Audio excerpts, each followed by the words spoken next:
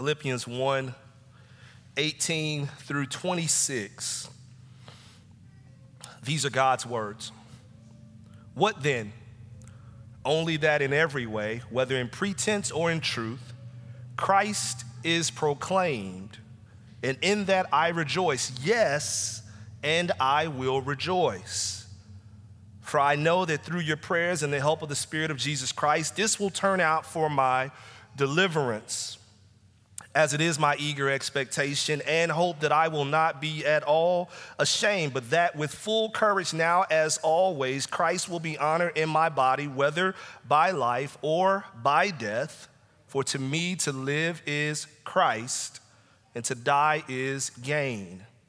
If I am to live in the flesh, that means fruitful labor for me. Yet which I shall choose, I cannot tell. I am hard pressed between the two. My desire is to depart and be with Christ, for that is far better. But to remain in the flesh is more necessary on your account. Convinced of this, I know that I will remain and continue with you all for your progress and joy in the faith, so that in me you may have ample cause to glory in Christ Jesus because of my coming to you again. These are God's words. You may be seated.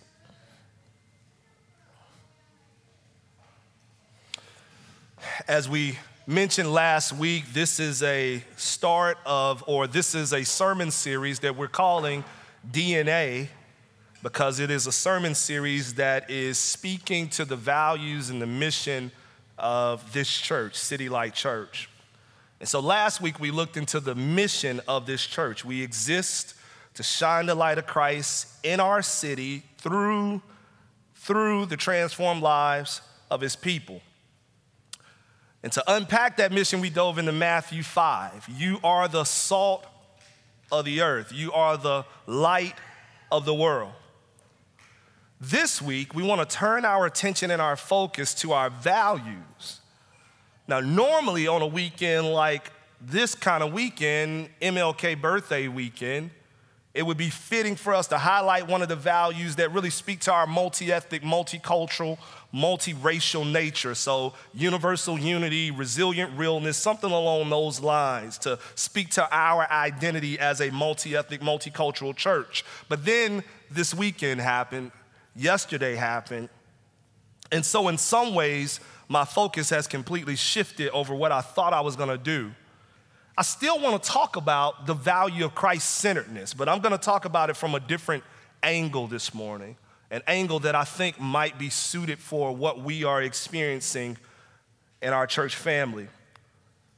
We say, simply put, that Christ-centeredness means at City Light Church aiming to do everything that reflects to the world that Christ is King.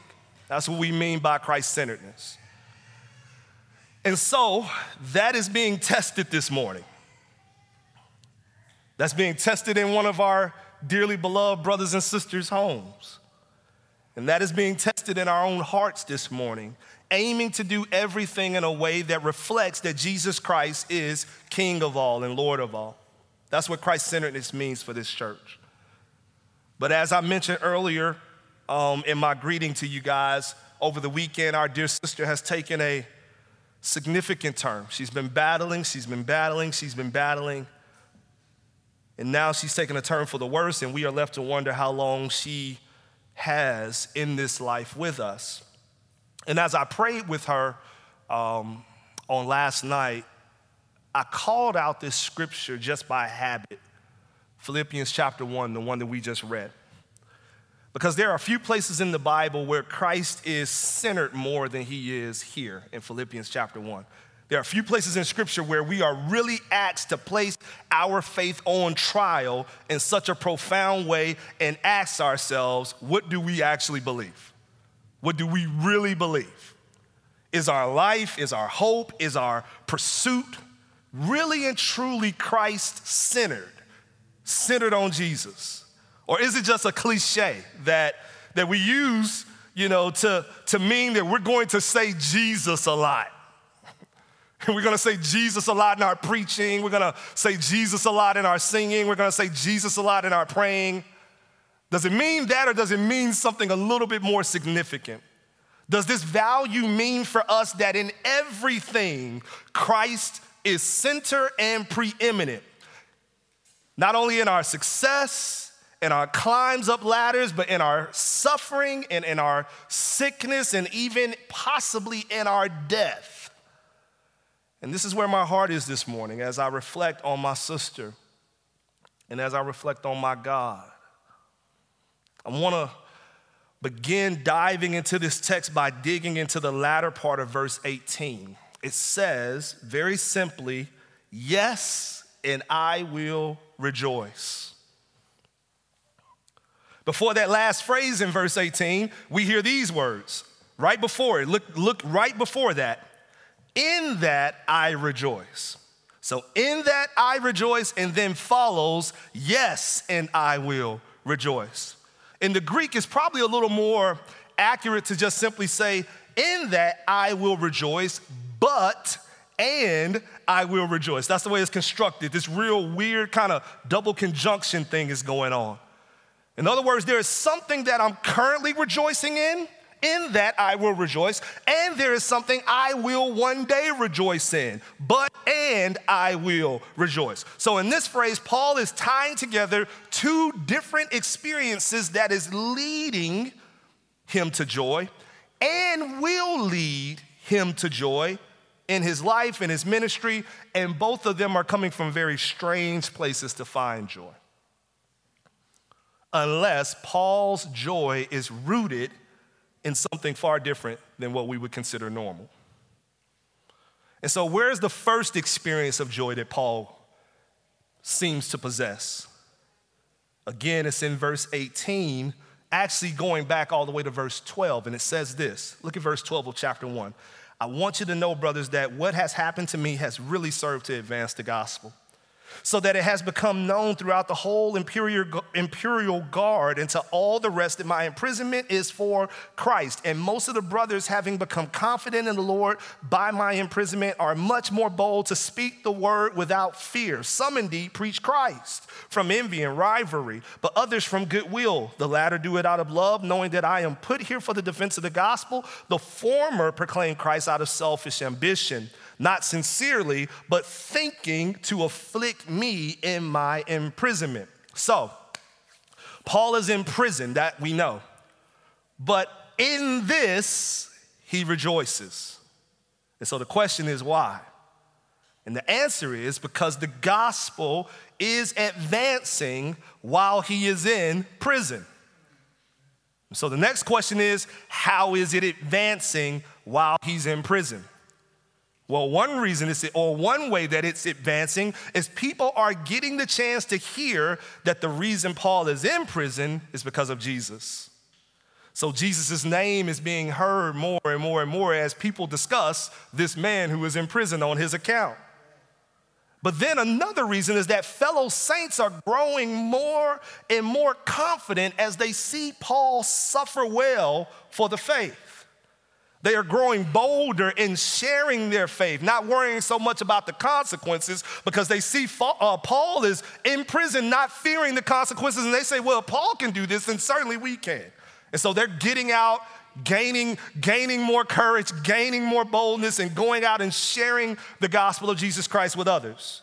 But then there's another thing that's happening. Some folks are even out here preaching Christ only because they see the attention that Paul gets from preaching it.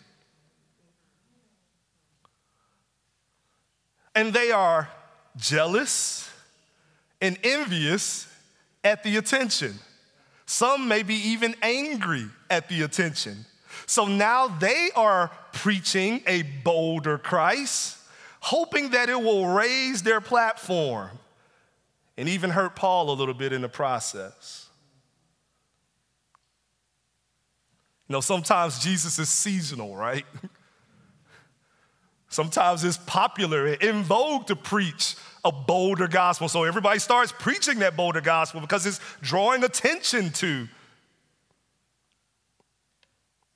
In this, Paul says, I'm rejoicing. Even in people preaching Christ to hurt me, I'm rejoicing. How is Paul rejoicing? Why is Paul rejoicing? Verse 18 again, it says, what then?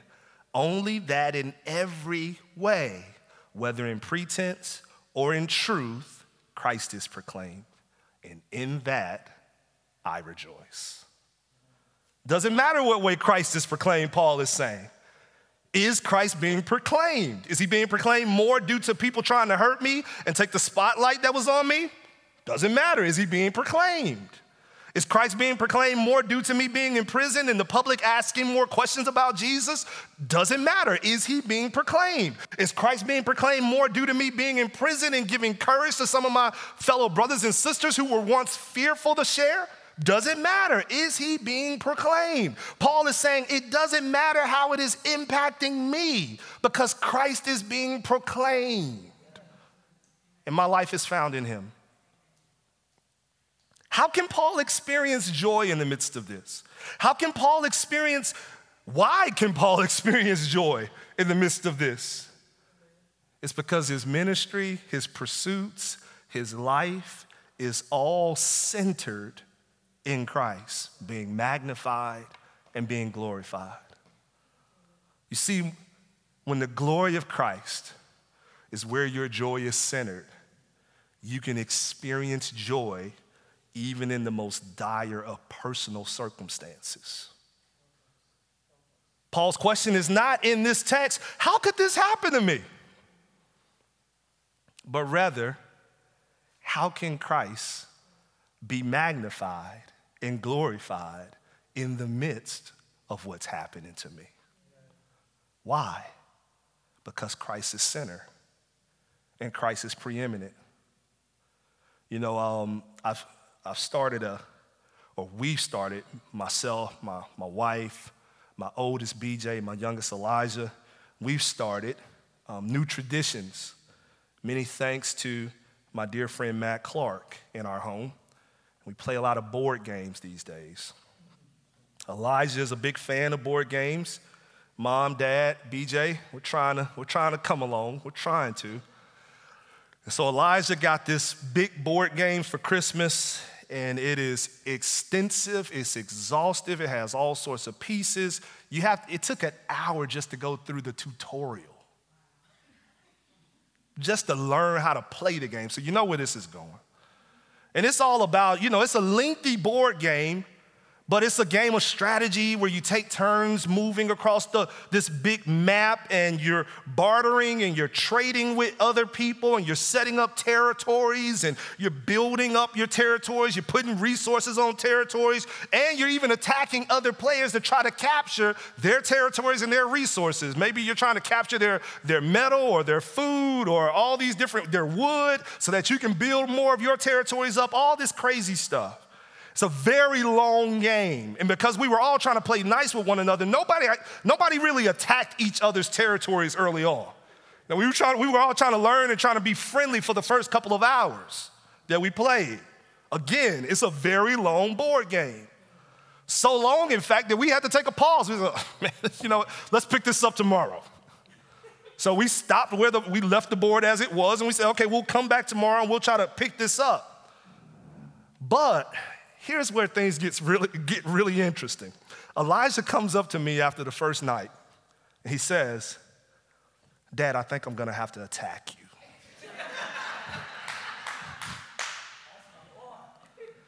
Now, bear in mind, he wasn't overwhelmingly better armed or better resourced than me. However, as he surveyed the current position of all the players, he recognized that his dad was positioning himself to possibly win the game. And so he decided to make this play because he saw that he had a pathway to victory. And since victory was the ultimate goal, he was willing to sacrifice every other pursuit on the board, every other task on the board, all the stacking of goods.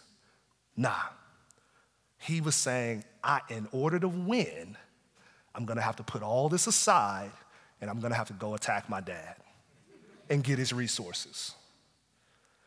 You see, when the one goal that surpasses every other goal is still within reach and attainable, you don't mind sacrificing the other goals and the other tasks that surround that one goal. You don't mind sacrificing the other pursuits to achieve that one goal. And in the midst of losing the other goals, the other resources that come from completing the other task, you can still celebrate with joy because you know that even the losses are contributing to the most important goal.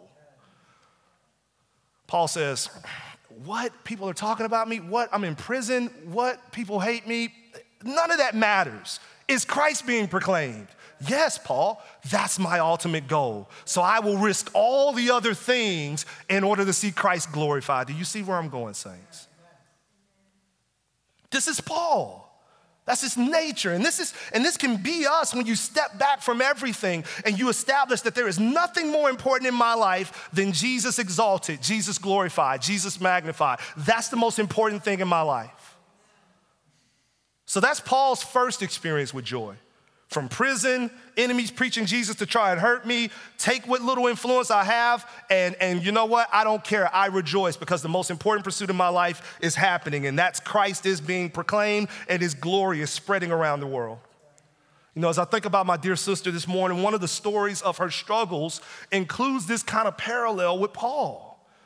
As she described her battle through these last months and years with cancer and her physical bouts with the pain in her body and the mental bouts that she's had with despair, she also always discussed the potential for God to be glorified in her by allowing the Spirit to enable her to point people back to Jesus even through her suffering. And that's exactly what she did consistently and often, time and time again. Even today, as we prepare to visit her and sing songs of worship outside of her home, we are gathering there because she desires to worship Jesus.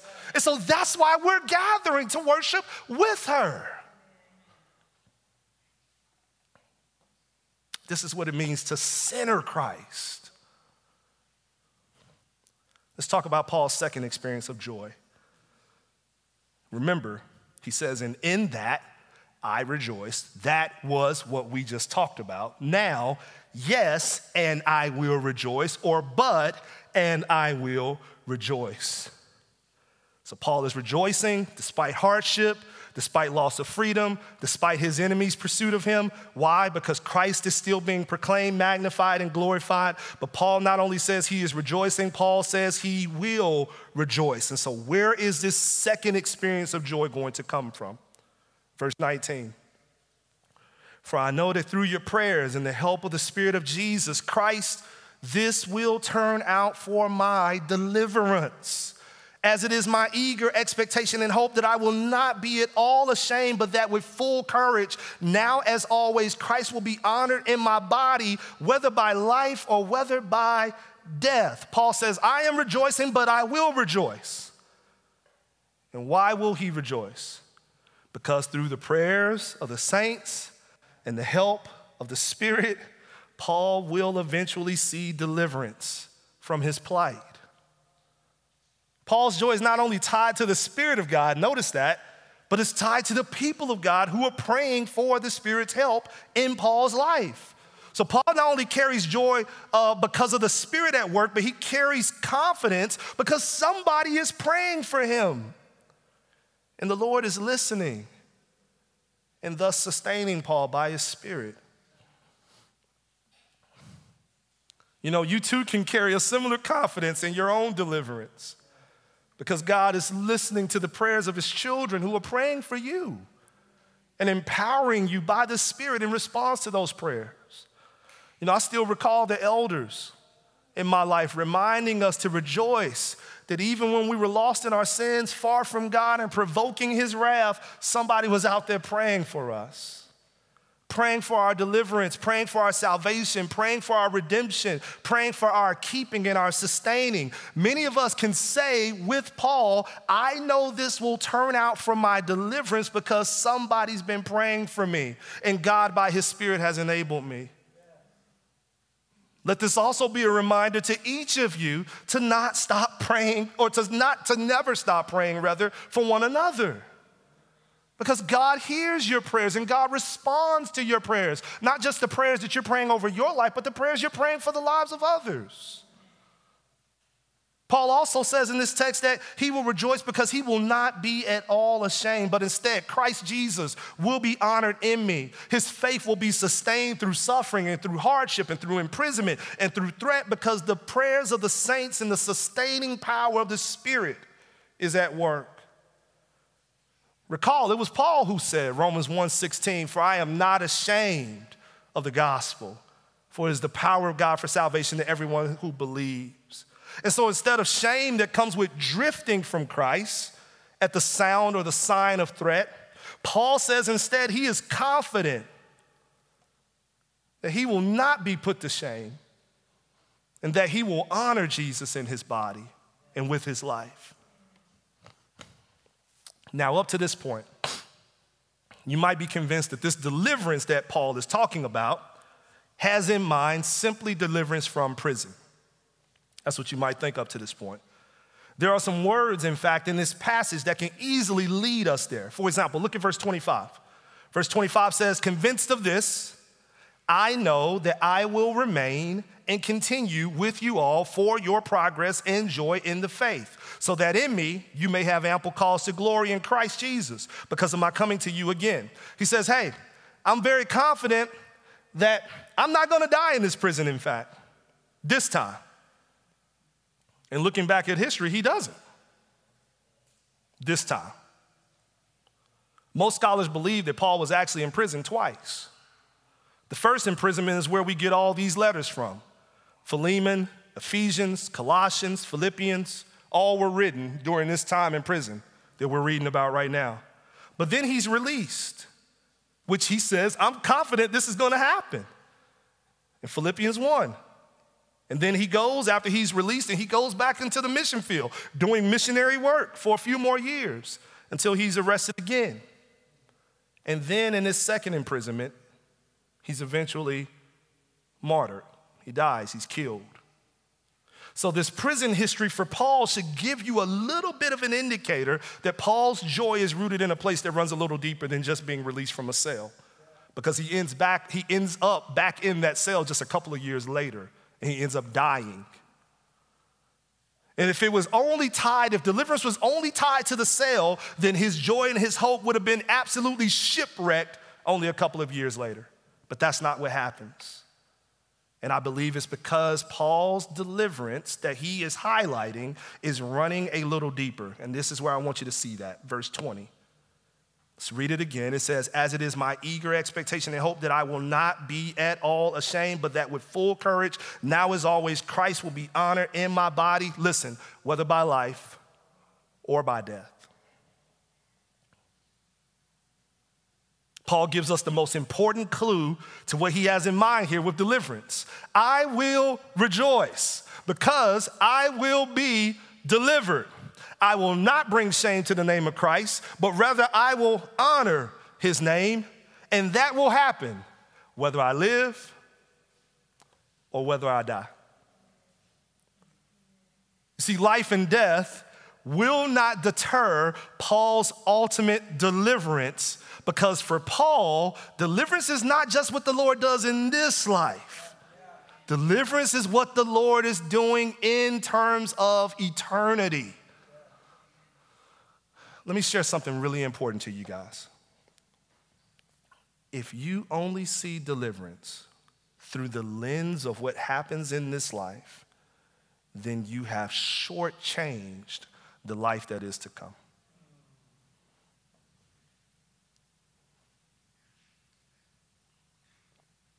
If you only see deliverance in terms of, man, I'm gonna be delivered from this situation, this financial circumstance, this pain, this incident, this relationship, and that's the extent by which you see deliverance, then you have shortchanged the life to come and the deliverance that God is bringing you that leads to that life. Let me share something. Life, if it's really long here, could be about 100 years. But your next life is 100 years times infinity. Life is, if it's really good here, will eventually lead to you losing the ones you love to death. If it's really good here, you're gonna lose the ones that you love to death. Or you're gonna leave those you love behind to mourn your death. If it's really good, it's gonna also include battles with your own sin. It's gonna include battles with suffering. It's gonna include battles with grief. It's gonna include battles with injustice. It's gonna include battles with greed. And sometimes that's gonna be outside of you, and then sometimes that's gonna be a lot of stuff working inside of you. And that is the maximum. That is the maximum you can get in this life. That's if your life is really good and really long, that's what you'll get. Which is why Paul is not simply reaching for deliverance from the cell that he is in. He is holding a confidence that ultimately God has prepared for him a deliverance from a life in a fallen and fleeting world. What are you preparing for? What are you preparing for? Is your hope in God's ability to deliver you from your current job, your current illness, your current financial situation? Saints of God, there is nothing wrong with praying those prayers. But what I'm asking you to do is to expand your horizons. Because there is a greater deliverance set aside for you that will free you to rejoice and walk in joy, even if your deliverance from all of those other circumstances never comes. Where does Paul's confidence come from that he will rejoice? Verse 21. For to me, to live is Christ, and to die is gain. What's interesting about this, the way this phrase is constructed, is that there actually is no verb in the Greek. There is no is. For to me, to live is, there's no is there. And to die is, there's no is there. It just simply says, for to me, to live, Christ. To die, gain. What does it mean for us to be Christ-centered, for us to be centered in on Jesus? What it means is that it extends beyond making sure that we say, pray, and sing the name Jesus a lot. We want to do that, but we want to move beyond that to something deeper. We want our lives to reflect to the world that Jesus Christ is King. In other words, we want to say to live, Christ. To die, gain. Paul's life, in other words, is so embedded and interwoven in the life of Christ that for Paul, living itself is only a pursuit to glorify Jesus. That's what it is. That's the whole sum of it. It is a selfless and daily desire to make Jesus known. It is not a pursuit of the most comfortable circumstances. It's not a pursuit of the wealthiest life. It's not even a pursuit of the most popular life. It is a pursuit to make Jesus known. Notice what Paul says about continuing on with life here in verse 22. He says, if I am to live in the flesh, that means fruitful labor for me. Verse 24, but to remain in the flesh is more necessary on your account. Convinced of this, I know that I will remain and continue with you all for your progress and your joy in the faith, so that in me you may have ample cause to glory in Christ Jesus because of my coming to you again. Paul says, if I am to remain here in this world, it is only for this reason, to continue on with you, making Jesus known. That's why he's convinced that he's staying. He's not convinced that he's staying because of the fear that he has because of the fear that he carries on what's on the other side of this. He's not convinced that he's staying because he has a bucket list that he hasn't completed yet. There's nothing wrong with a bucket list, but that isn't a compelling and exciting enough reason for Paul to stay here. Paul says to live, Christ. In other words, if I am to have life in my body, then it is simply to be used to make Jesus known with this body and with this life. Now, Paul is not perfect in this pursuit, because in just a few chapters over, in chapter 3, we get Paul saying in verse 11 that by any means possible I may attain the resurrection from the dead. not that I have already obtained this or am already perfect, but I press on to make it my own, because Christ Jesus has made me his own. Brothers, I do not consider that I have made it my own, but one thing I do, forgetting what lies behind and straining forward to what lies ahead, I press on toward the goal for the prize of the upward call of God in Christ Jesus. This is the sum total of life for Paul. To live seeking to know Christ and to reach the resurrection, to make his knowledge and resurrection his own as Jesus has made him his own. This is life to Paul, to live Christ. But it's not just for Paul. Because after he says that in chapter 3, verses 12 or 11 through 14, he says this in 15 of chapter 3. Let those of us who are mature think this way. And if in anything you think otherwise, God will reveal that also to you. In other words, Paul says, this should be the posture of all the saints who are maturing in the faith. This is what we've been called to walk in. Paul says our prayer should be, if we're not walking in that, Lord, reveal that to me, right? And some of y'all are praying that right now. Lord, reveal that to me, because I'm not sure if I'm ready for all that. So reveal that, make that plain. And Paul says, yes, you should pray that prayer. The type of thinking that says, simply put, to live Christ. That's what I'm here for. And lastly, to die, gain. Let's look at this lastly. To die, gain. Remember, Paul is not nearly as concerned about deliverance in this life as he is deliverance in the next life. And here's the reason why. Because for Paul, the life after this life is in fact sweeter than this life, because that life is with Jesus. He says, now I'm waiting for the other life because that life is better. Literally says it, better than this one.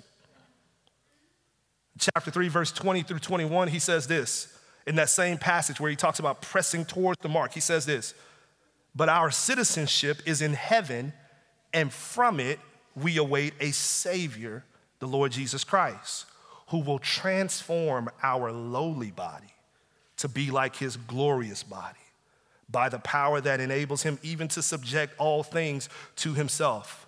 And so this is what Paul is on. This is what he's waiting on. This is what he's looking forward to. The transformation of our lowly bodies in this lowly fallen life to a glorious body in a glorious eternal life.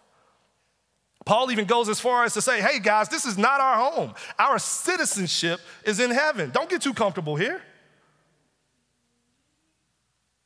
It's for this reason that Paul finds himself toiling literally about what he wants more. He is wrestling with this and he is fighting this.